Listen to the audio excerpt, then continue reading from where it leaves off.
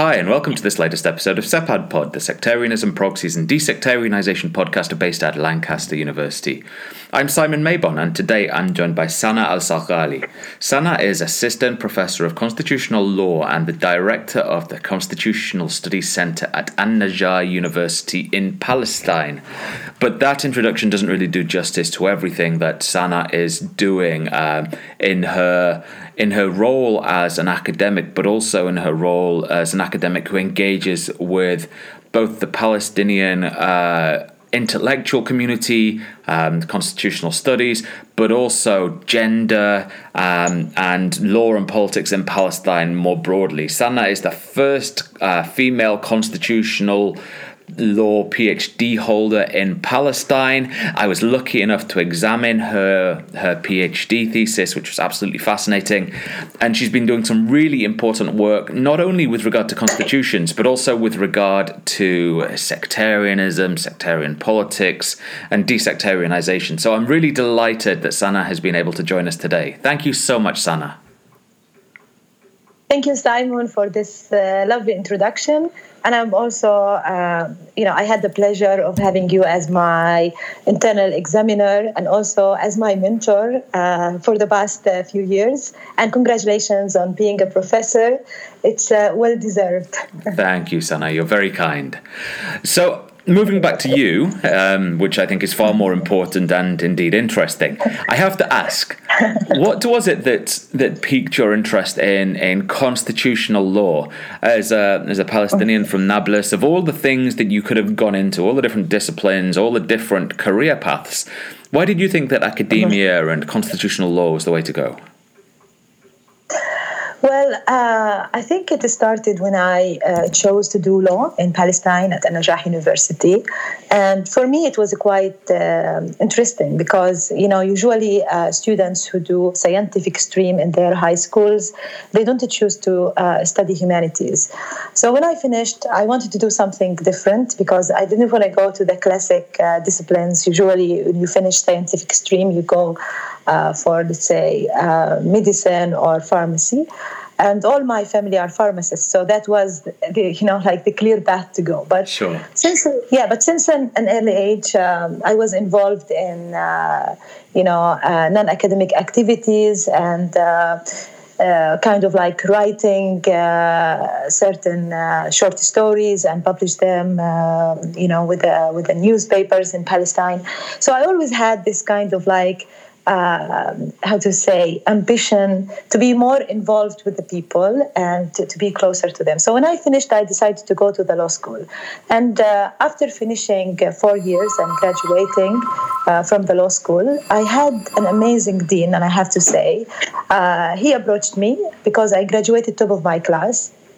And he said, "We would like to invest in you."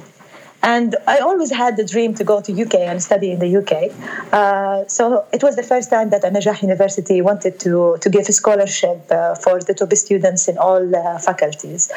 So my dean said, if you want to proceed your postgrad studies, there is one discipline that is missing in Palestine, or we have shortage in it, which is constitutional law.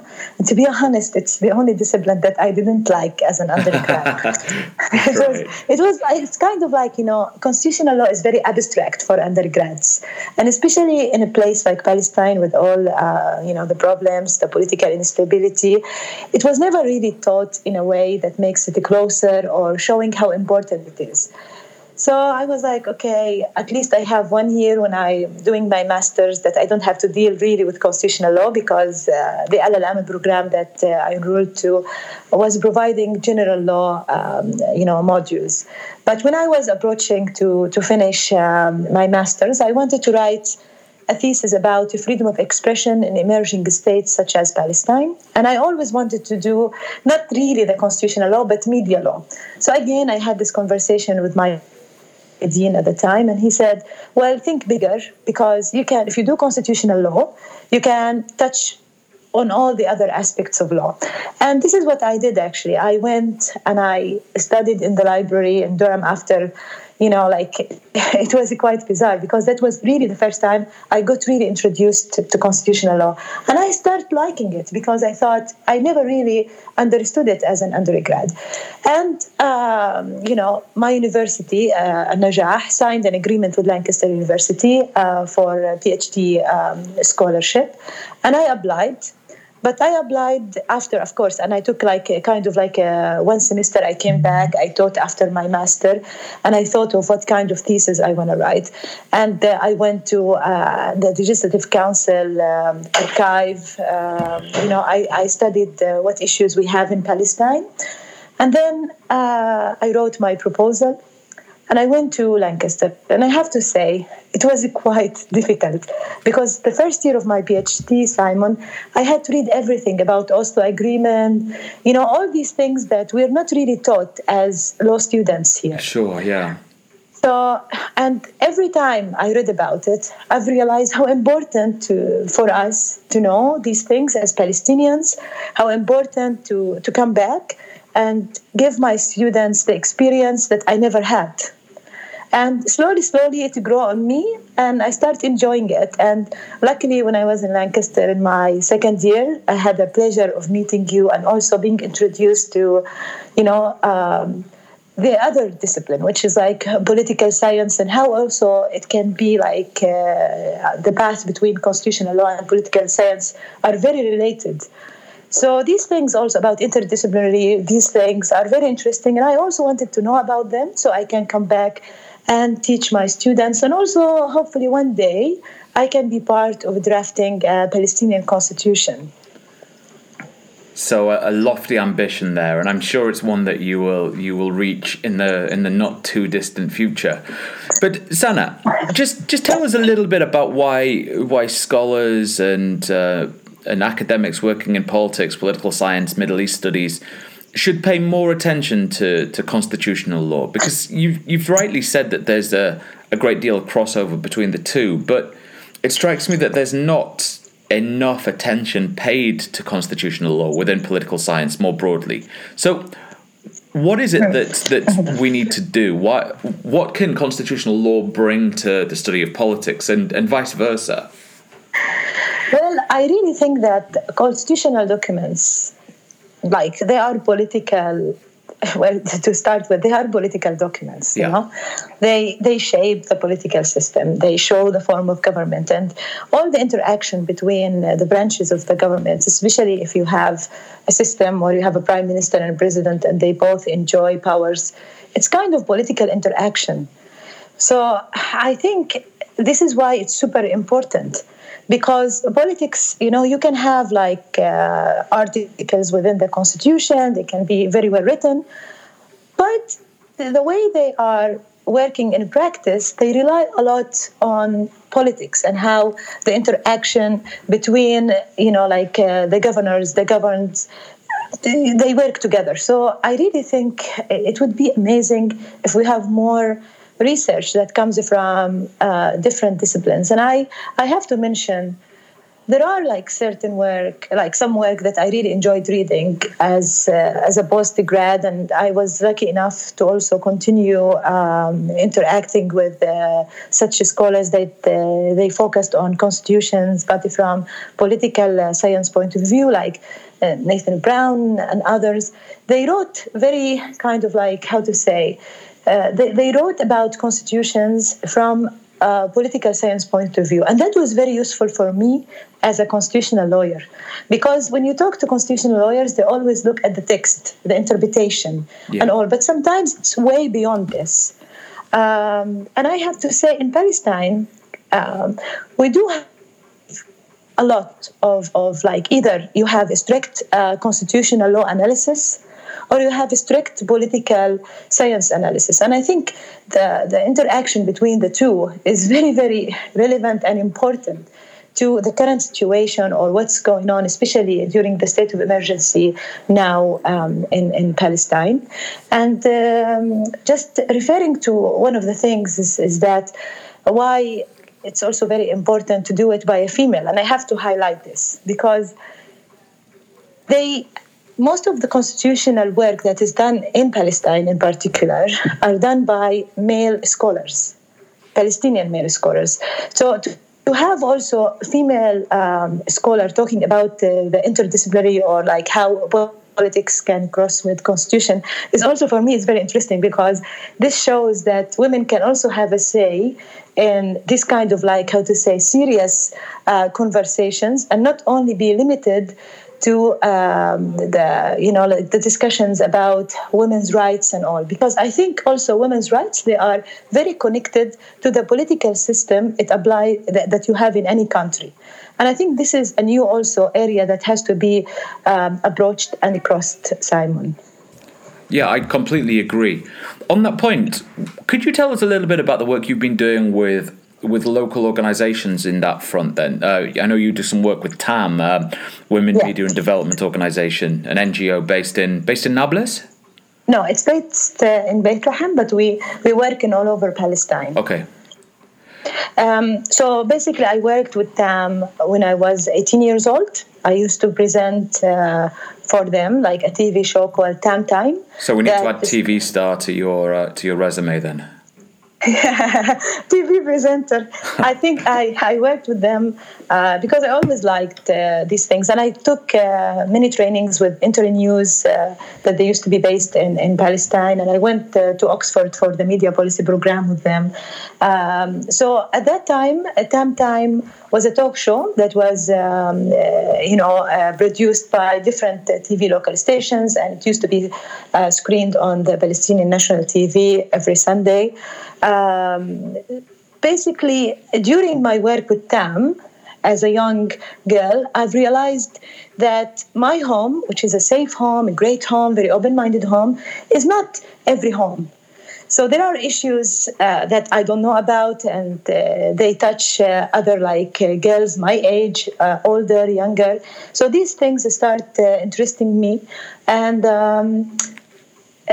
when I came back from UK, they had a change in the administrative or the board of directors, and they asked me if I want to run for it.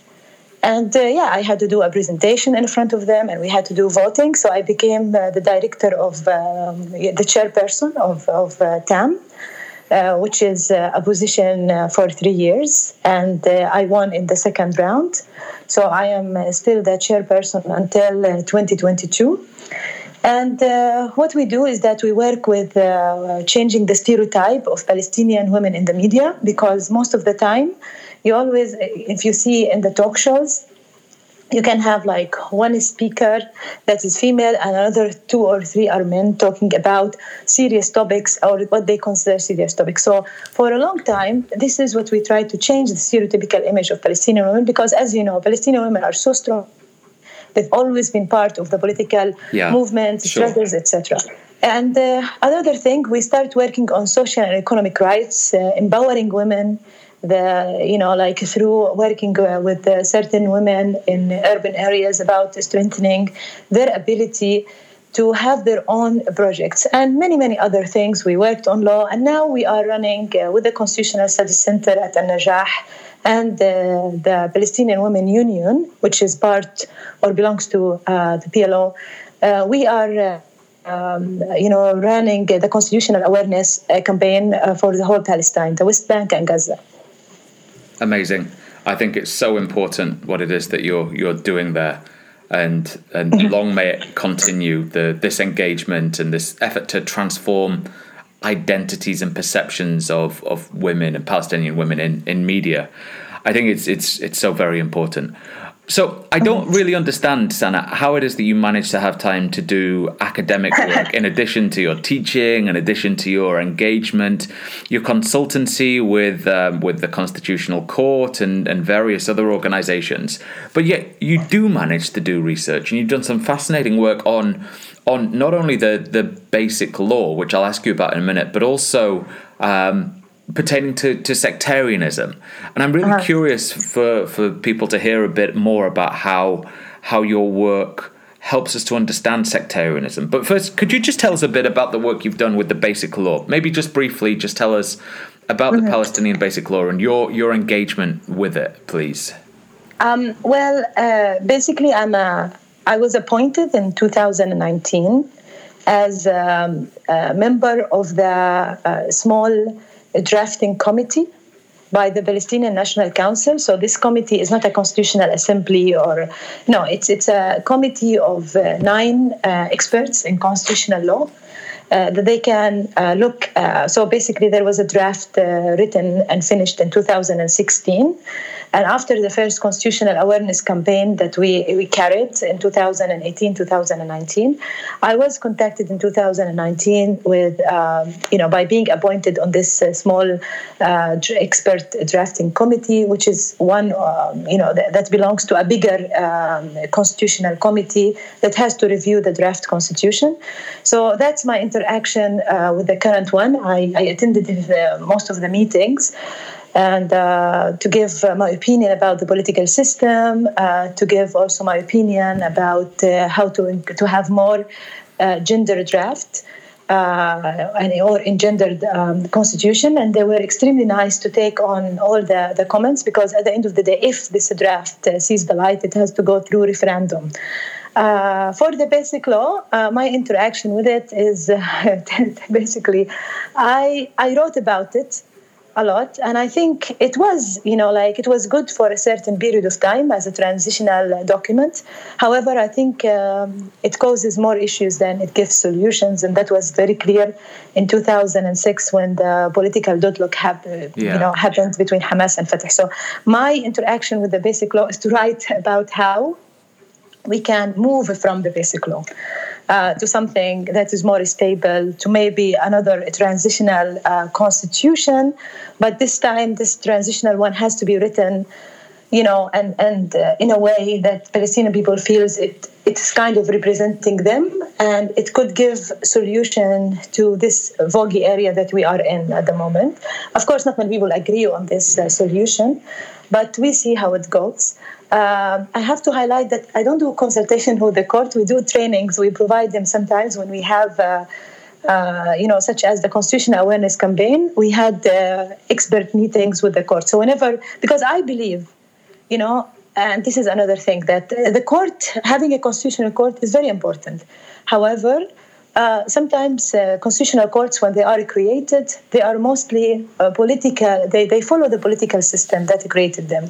So what we can do is try to work together to have this constitutional court at its best, because it's going to stay. So why not to improve it? Sure. For the sectarianism, first of all, I have to say thank you, Simon, for introducing me to such topic, because it was not my area and it was not part of the things I was working on. And with the CPAD project, I definitely enjoyed looking at how constitutions can play a role in divided societies. And I took the case of Lebanon and Bahrain, and mainly I focused on Bahrain to see how you can have a whole constitution that's putting one sect above the others. And how actually when you have this concentration of powers, you can never move to kind of, proper constitutional identity. And that's one of the things that I have been exploring through CPAD, is the constitutional identity. What do you mean by that, Sana? I'm sorry for interrupting, but what do you mean by a constitutional identity? It's kind of very fascinating, because I've realized that there are so much work that has been done about the constitutional identity, and at the same time, there is so much work to be done about it. Constitutional identity, until now, it's something that can be, talked about from different angles. From the way I want to talk about it is, how can you feel that you belong to this constitution as, let's say, as a Bahraini, as Lebanese, as anybody in a said country? And how the constitution should not look at the people as they are now, but what the constitution should also think of what this country aspires its people to be. So if you look at old constitutions, they never really considered that this country will not only be from white middle-aged men. They never looked at, non-native people in it, and how this kind of the articles will give them justice, etc., etc. So this is the part of the constitutional identity I'm working on. Okay. So how does that relate to sectarianism then? Because it's very related. Because of course, because if you look, let's take a constitution like Bahrain, right? 2002 constitution. It's all about the king, the power of the king. How can a Bahraini person that is not Sunni feels that he belongs to this constitution? This constitution tries to build, like a Bahrain state that is for everyone? Maybe not. And that was very clear if we look at the powers that the king can delegate to the people around him, etc., etc. So these kind of issues will always be there as a reminder that you are, not not the first class citizen. You'll always be second, third, etc., etc. So you don't feel that this document that should be representing what should be representing I don't want to look very classic in the way that I'd say it. The social contract between you and your government is not anymore representing you. So just give us another example, Sana, if you can, please. I'm curious because you've got. Yeah. I understand what you're saying, and having read your work, I see exactly what you're getting at here. But for those people who've not read what you're saying, can you just give us another example of how, say, a Shia Bahraini would feel perhaps not as included by this constitutional document? That say it's very, very plausible that not all Bahrainis have read the constitutional document or are aware of what it says. So how does that directly relate to their feelings of belonging and collective identity? So technically, if you want to look at the constitution in a way where you have participatory constitution, a constitution that has transparency, a constitution, all these kind of criteria that should be in the constitution. If we want to look at the 2002 constitution, which came after certain events, the national charter, etc., that went into referendum. If you read it, if you look at this constitution at the beginning, it's not something that represents really the people's will, because they are not really the true owners of it. It's something that was somehow given from the king to them at certain time, at certain period. So you're right. Maybe most of the people have not read it, but it is kind of what's governing them. It's kind of what gives the king his powers. Of course, many people now who are listening to us will be like, no, it's not what gives the king the power, because it's basically the king enjoys the powers regardless. Yeah, but there were certain conversations about having a constitutional monarchy that is limited by this constitution, but it never happened. A better example, Simon, would be the Lebanese one. Remember when the protest took place, when they were talking about that they don't want sectarianism because you cannot be a prime minister unless you are belonging to a certain sect, unless you are Muslim Sunni, etc., etc. Yeah. And these things, if you have them, because they are not written in the constitution, this is kind of like something they agreed on, you will always feel that you are trapped in certain arrangements that will never make you move forward. You will always know your place in your country, that if you are born to this kind of sect, this is what you can get in your country. And that's because of the certain arrangements. That's because of the highest agreements that you have. So if people feel like this, first of all, they will lose trust in the highest arrangements that they created, and it should not be. Secondly, they will always feel, that they don't belong. If you ask them what comes first, your sect or your country, or if you're like Lebanese first or you belong to your sect. Of course, the formal answer we will always hear that I'm Lebanese first.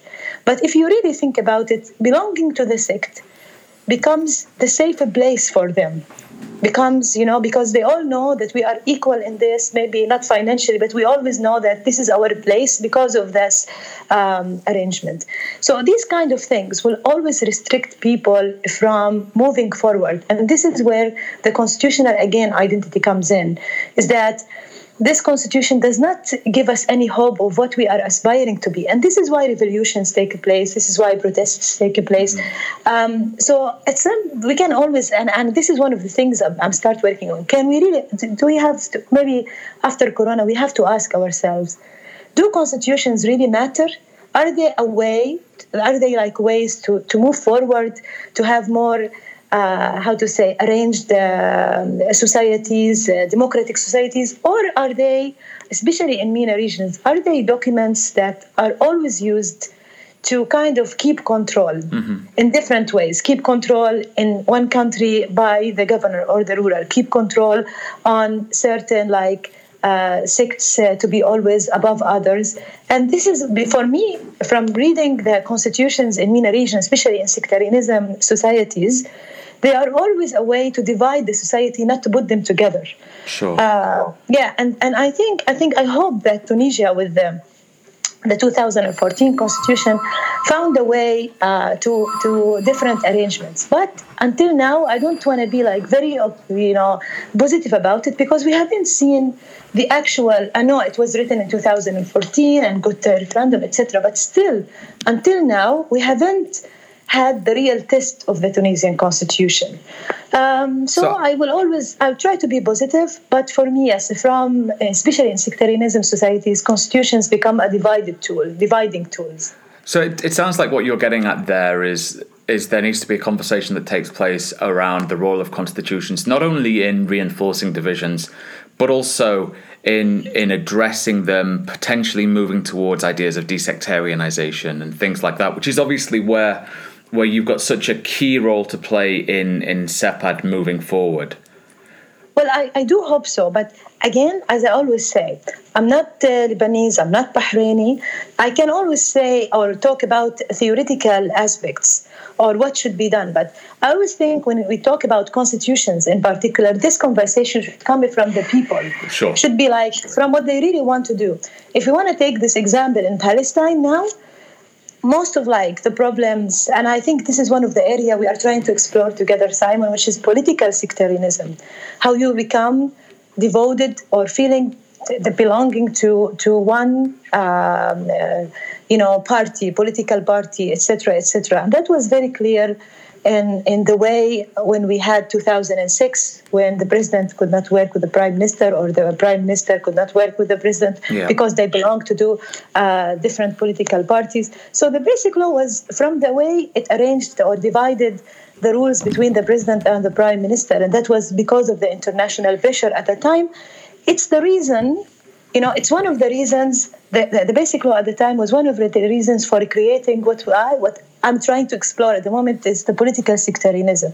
But again, I really think when we talk about constitutions, it's something, the desire to change them or to have new arrangements in them should come from the people. But in order for these things to come from the people, and again, I go back to what you said, most of the people have never read their own constitutions because they don't think that it affects them or it's something that they don't want to talk about.